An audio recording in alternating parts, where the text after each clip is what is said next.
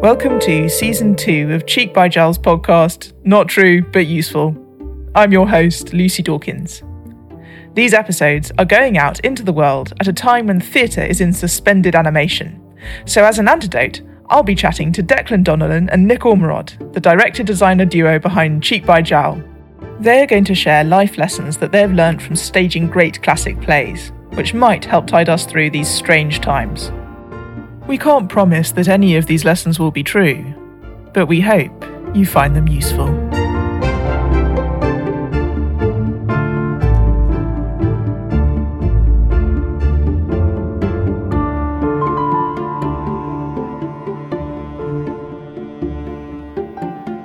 Our play of the week is Alfred Jarry's U Bu Roi, sometimes translated as King Turd.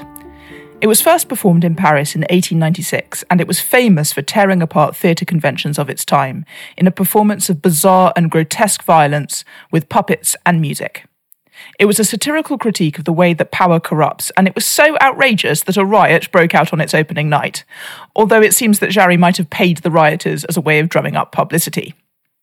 Declan and Nick staged U Bu Roi with a French company in 2013. Here's a synopsis, and be warned, it's a wild one. The play opens with the characters Père Ubu and Mère Ubu, who are plotting a bloody coup against the King of Poland. They murder him, but the Queen and the Prince, Beaugrelat, manage to escape. The King's ghost tells Beaugrelat to avenge him. Meanwhile, Mère and Père Ubu are revelling horribly in their power, executing the judges, murdering nobles and stealing their wealth, and taxing the poor. This, unsurprisingly, is not popular. Ubu's second-in-command, Captain Bourdieu, escapes to Russia and persuades the Tsar to declare war. While Père Ubu goes off to fight the Russians, Mère Ubu tries to steal all the treasure in the palace. However, she's forced to run away when Beaugrelat turns up, leading a revolt. In Russia, Père Ubu is defeated and then gets attacked by a bear in the wilderness.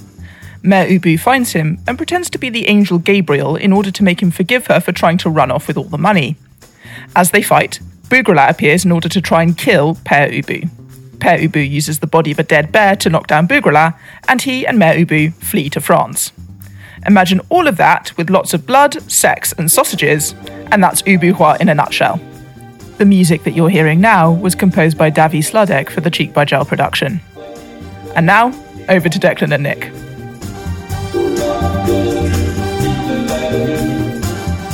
Hello Declan and Nick, how are you today? Very good. Very good. Marvellous. So today we're talking about Alfred Jarry's bizarre and wonderful play, U Bu Roi.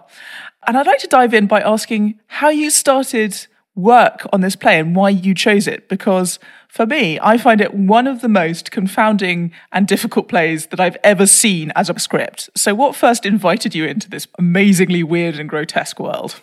Well, it's a play much beloved by students, and it's written in strange language by Jarry, with lots of childish insults, lots of violence, lots of blood, but as like really seen through a child's eyes. He and his friends at school, he was 11 or 12, Ubu was the name that they gave one of the teachers, and it's like it grows out of very childish games with words that kids play and so on. And what is it about that appeals to you, this mix of childishness and extreme violence? Yes, I wouldn't say childishness and extreme violence are in different categories, actually. I think that they're very much the same thing. And most parents that I know, particularly when we were young, they had young kids, are often quite appalled at the violence of their own children.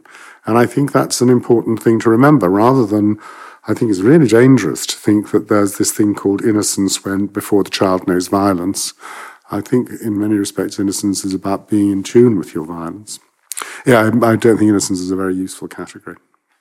A memory I have, I think they went into doing Ubu. I remember once being on the metro in Paris, and I managed to get a seat, and suddenly plonked opposite me were two kids from the American school, and they were in the middle of a conversation, and they assumed that nobody spoke English around them, which was wrong in my case. They started, and one said to the other, "I'd like to tear his head off." And the other one said, "Yeah, I'd like to get a screwdriver and put the screwdriver through his eyeballs." They were talking about somebody at school, but the mutilations they were talking about were getting worse and worse, and their eyes were bulging more and more with fury, this murderous rage. And a very intense moment, because caught in the middle of this very savage and intimate conversation about somebody that I didn't know. And I think that found its way into the play somehow.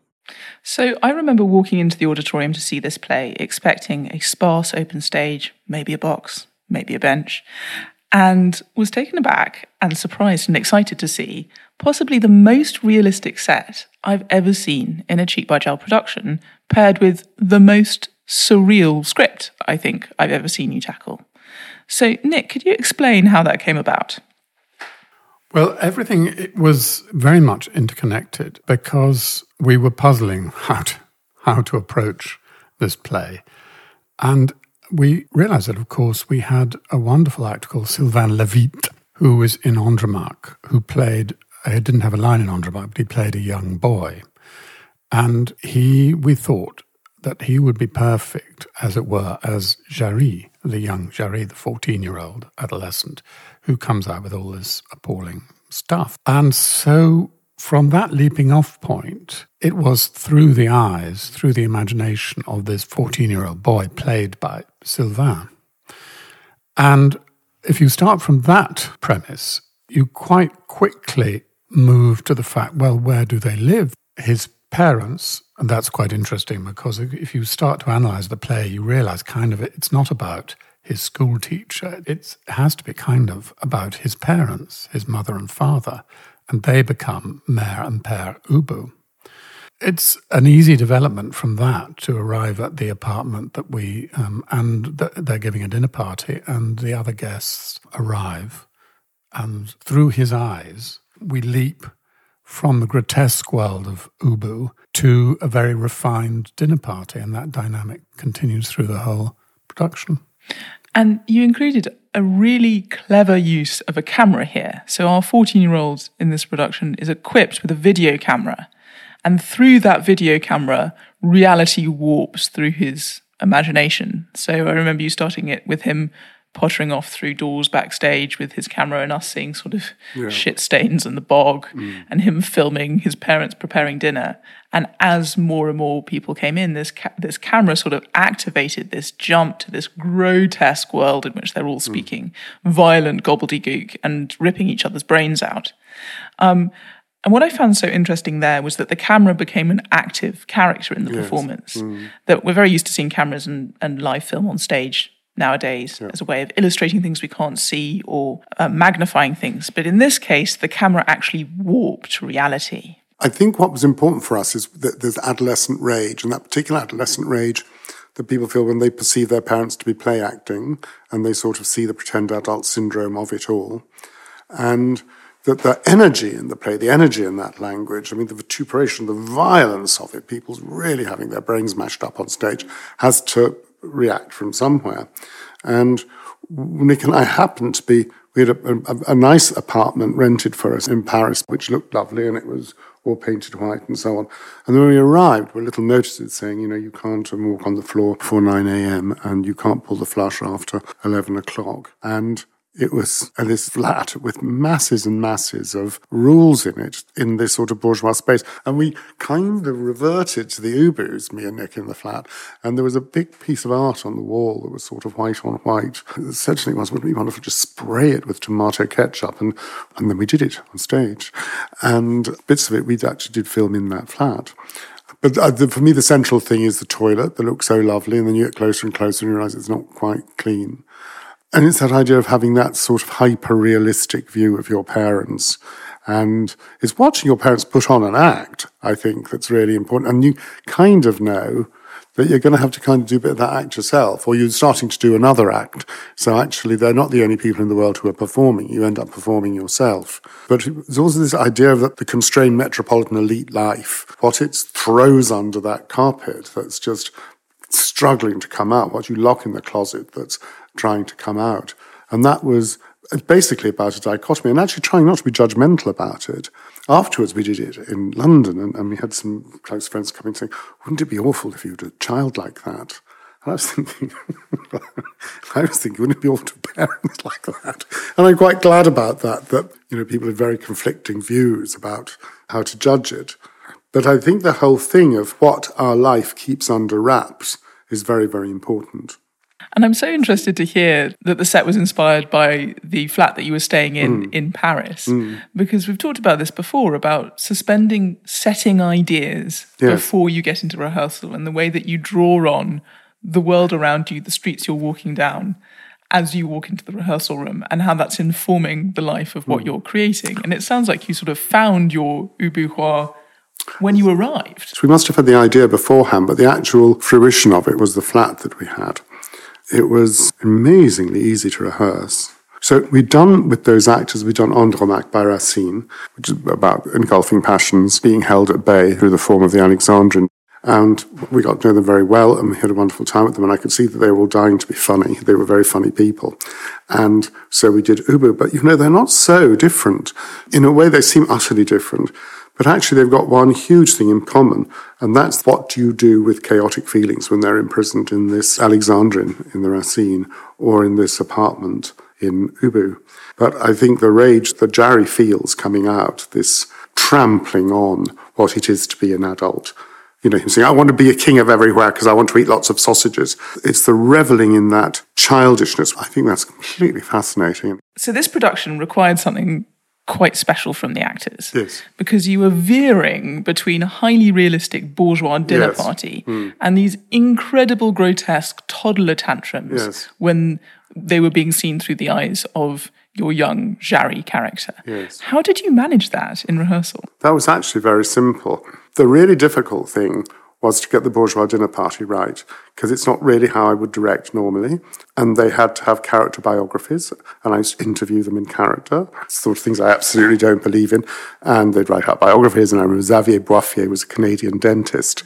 And of course, when he says, Je suis dentiste canadien, we'll burst out laughing. And then we had to stop laughing because we had to take everything very, very seriously.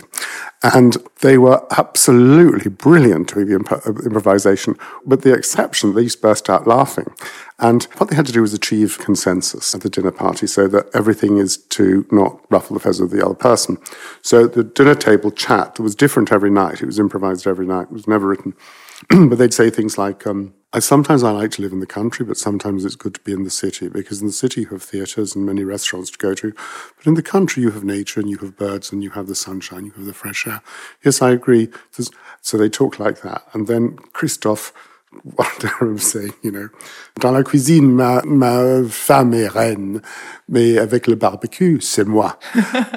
And it was, which to translate for listeners. Yes, in the kitchen, my wife is queen, but when it comes to the barbecue, it's me.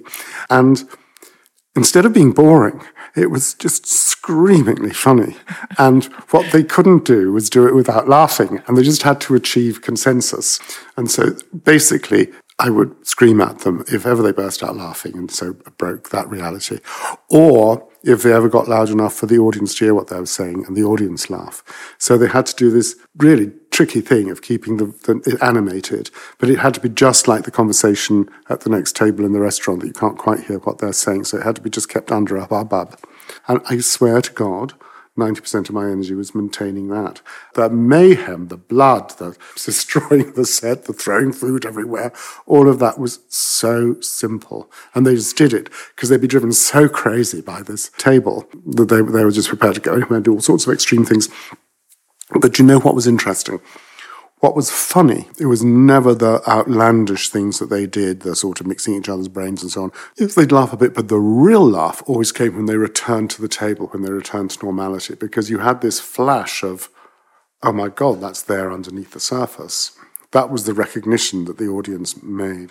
And I think what was also so delicious about that, those grotesque parts where where we saw these brains being mixed and ketchup going all over the walls to make the mountains, was that it was once again what we were talking about in our last episode with Petit Gisehor, which is that, Nick, you showed us a very clear set of cards at the beginning. This is a bourgeois apartment with a very nicely decked out kitchen and some tasteful interior design, out of which you gave us international warfare and bloodshed and corruption and executions. That must have been quite delicious as a process. That was great fun, in that having made a choice that you're setting it in an apartment, then you're limited. You're wonderfully limited to all the objects that you have in the kitchen and in the bathroom and in the rest of the flat. And so you can do whatever within those limitations. So you have ketchup, which becomes blood all over the walls, and the food mixer for stirring up somebody's brain. And then he has a coronation. With a lampshade. So you could stir his brains through the top of a lampshade and you wouldn't see what was happening, but you'd imagine his brains being stirred up by it. And then they'd taste it to see if it was okay. And then he would, at the moment when he gives them lots of money, they got kitchen foil. And of course, argent means money in French, and also silver. So they took a tail of the silver foil from the kitchen and just ran around it screaming, argent, money, money, money, with the silver foil. That was wonderful. And the actors came up with most of those ideas. We all loved doing that, but the real grind, getting back to that table and having this incredibly boring conversation, which also managed to be very, very funny. One very strange thing about Ubu is that Nick and I schlep out to see it wherever it was playing, and I never had to give any notes. It was amazing. It had this incredible autonomy. It just looked after itself. I don't know what it is. It's like there's some monstrous mechanism in that world of farce. Well, the other thing that I'd love to hear more about is how you tackled the text in this play, because the actual non-improvised text in this production, Jarry's actual text, is just gobbledygook a lot of the time. That is deliberately childish language. Yes, but we do it in the same way that we approach all text, which is that they have to do the syllable exercise. So tell us more about the syllable exercise. Oh, well, it's the whatever you say before you go for the meaning of the words or at the same time, but you must do it as an accompaniment. You must divide each word into its constituent syllables and say them aloud as if they're separate. And after you've said them separately and felt them a bit separately, then you can put them back in with words. But that always, you come back to the words so much better if you've gone through the separate syllables of the word and listed them on your fingers. Absolutely. If you list the syllables and sound them separately, it does incredibly invigorating things. So that was how we approached it, like we do Shakespeare, like we do Racine, like we do Pushkin, like we do Chekhov. You absolutely separate each out of the syllables, and you get you learn an awful lot from that. And I think it reminds us of the primitive sources of language that are actually pre-linguistic, that we communicate, first of all, through sounds. And you get wonderful, unexpected spins on words if you do that. But the very worst thing that you can do to rehearse any play, never mind about Jarry, is sit down and determine meaning.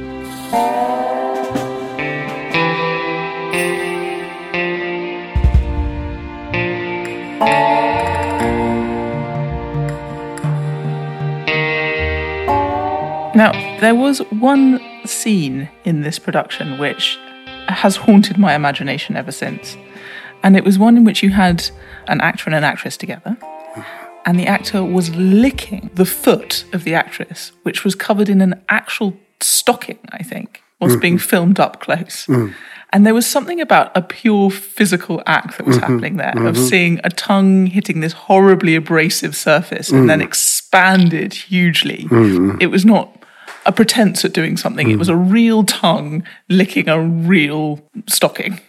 And that brought us back to ground zero, right? That in the middle of all of this pretense and grotesquerie and skewed realities, there was a moment that was just unbearably and simply real. Yeah. And it was deeply unsettling because you kept on feeling like you were a fish on a hook being yanked between different kind of levels of perception and realism. Yes, that was a very important moment to us that he actually did that. Well, they were wonderful. Camille and Christophe, would show me all sorts of things. We could do it this way, we could do it that way, we could do it the other way. And they unselfconsciously showed me the most extraordinary things. But their inventiveness it was so interesting. It was like destroying their inventiveness through this bone-crunchingly boring dinner party. It kind of released it afterwards. Like, I imagine that after this confinement, we're all going to run around sort of jumping on each other and kissing each other and hugging each other because we've just been so withheld by this enforced separation. But that's kind of what happened in it. And yes, it was. And bringing the camera in made it hyper-real. And I think that's very important. And again, it returns us to something that we were talking about last week in 'Tis Pity She's a Whore, which is that you were playing with levels of perception. Yes. And where reality was at any one point. That we were seeing the world through the eyes of this extremely tortured 14-year-old. And we ourselves were seeing the play through our own eyes and playing with where we stood in relation to what was happening. Yes. And turning it back on us seemed to be something that was very live in the heart of this production. Real life is theatre. And if you think about the theatre of power, for example, which, Ubu is concerned with, he wants to become king. Think about the theatre, the absurd crown and those capes that they wear in the House of Lords. They're completely ridiculous. They're totally theatrical. They're theatrical props. They're jokes, really. And we can take them seriously, or we can see them for what they are. They are props. They're theatre props. And we can laugh at that, but that's how our power functions. And in your play, instead of real crowns, we end up with lampshades. Exactly. Well, there's no difference, really, in the mind. Yes. It's all about the Wizard of Oz. You pull down the curtain and there he is, just pulling his levers. However, having said that, we need ceremonial, we need ritual, we need respect, we need dignity. We do need those things, but they quickly become hokum, so we need to keep a cold eye on them. And I'd love to go back to a word that you used, Nick, which was you need the limitation of the realistic design to create this key into this incredibly grotesque world. And it seems that this is something that actually runs through this production. The limitation of the bourgeois dinner party creates the explosion of the grotesquerie when they enter Ubu world. And this seems to be something that's fascinating in your work, which is that nothing ever happens without understanding the flip side of what's going on, the limitation, the straitjacket out of which the energy is created. And that's quite an unusual way of looking at plays, I think, is you look at the negative space that creates the conditions for the thing to happen. Always. Yeah. Nothing is, but that it is not. So you have to the opposite to create the positive. So you can't have this incredible grotesque pantomime without incredibly boring realism. No, you can't, nor would the child Jerry's rage exist if he didn't have something to rage against. So you have to think, what is it overturning? So you need to think, what is the action that creates this reaction? Nothing that we do is an action. Everything that we do is a reaction to an action that happened before. And that action that happened before is also a reaction. And it turns out even the Big Bloody Bang was a reaction to something before. So there is no originating moment that we can make out. And that's what I love about talking about any of these plays with both of you, is that you always look at a door that I've never really approached a play through before, which is, what is the opposite of what's happening? What's the flip side? What's the space between the words? What's outside that's allowing us to see this thing happening in front of us? Yes, space is always a journey between 2 points. It's not about the point. So you can't put a space on stage unless you're saying it's not another space. No space exists without what it isn't. There's no inside without outside. There's no up without down. It absolutely requires the other thing to be made. And sometimes you think, well, no, it's just a bit boring. I don't need to do I just want the up, I don't want the down. You think, well, sorry. There's no Ubu without a Canadian dentist. No, indeed not, no. I'm sure there are excellent Canadian dentists, incidentally. I'm not sure if there are excellent Ubus. I think they're probably all despicable. So we've reached the inevitable end of the podcast question, which is, what was your favourite moment or line from this show? My favourite moment was the food mixer in the brain, because somehow it keyed into French culture. Because French people, I found, often talk about food. And somehow, in fact, the whole production kind of keyed into something very, very French. One of my favourite moments was when Bougralas is lamenting over his dead mother, and there was a long scene like a melodrama, and we backed it with some La Traviata playing, and it sort of came over the loudspeakers, and he sobbed and wailed in a very hieratic and rather fake way. And then there was a segue, and the people in the Ubu play went back into the dinner party. But we realized that they were standing up, and they were listening to a CD of their favorite soprano singing Violetta in La Traviata, and the father used to pick up the CD sleeve and they'd pass it round and they'd nod sagely in a kind of rather superior way about it. I loved that moment because it was it's like the sort of the commoditization of culture, the canning of it, how the precious process of how we communicate with each other can be sold. And also there's sort of that sense of cultural superiority to it. Another moment that I really liked was just before the guests arrive at the dinner party. Christophe, as the father, looked round the room and smiled as if, gosh, I've done really well. He did it brilliantly.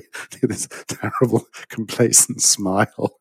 And I kind of felt like the son that wanted to destroy that totem of complacency and smugness. Another moment that I was fond of was when Christophe, as the father, used to go into the kitchen to get something, and then he used to come back with an apron and take out the guests. And there were 3 guests, and he'd take them in 3 groups of 3 as Ubu. The first were the bankers, and he'd take them into the kitchen, and then you'd hear this. He had a chainsaw in the kitchen, the sound of a chainsaw. This is a terrible chainsaw in the kitchen. And terrible blood-curdling screams. And he'd come out again covered with the apron covered in blood. And then from the other door, the same 3 actors would come in again. And this time they were going to be news media people. And he'd ask them some questions. And then he'd say, à la trappe. À la trappe means down the hatch. And he'd take them out. And there'd be even louder blood-curdling screams as he dispatched them out of sight. And then he'd come back again with even more blood on the apron. And the last one was the judges. It was extraordinary how much the audience loved those blood-curdling screams. And the louder the screams were, the more the audience laughed. And it's interesting because, of course, the root of comedy is pain. And whether we like it or not, we have empathy towards it in a tragedy, but in comedy on the whole, we end up laughing at other people's pain, I'm afraid. Basically, what happens is that he was killing off any possible opposition in the country, and he was dispatching with his potential enemies or any potential opposition. Something we borrowed from medieval mystery plays, which is that when Herod rages in the crowd, we had Ubu come off stage and he'd have a quick rage around the audience and throw insults at whoever was hosting us in whichever country, be it Mexico or Moscow, whatever. But in New York in 2016, we had variations on the theme of, you're laughing at me now, you won't be laughing anymore after you've laughed Trump into the White House. And that's where we're leaving you for today. If you want to check out some photos of Cheek by Jowl's production of Ubu Roi, take a look at the archive on the website. There's a link in the podcast notes. This series' theme music was composed by Paddy Canine for Cheek by Jowl's production of A Winter's Tale, with additional music in this episode by Davy Slavek for Ubu Roi. Join us next week when we will be discussing William Shakespeare's As You Like It. Until then, stay well.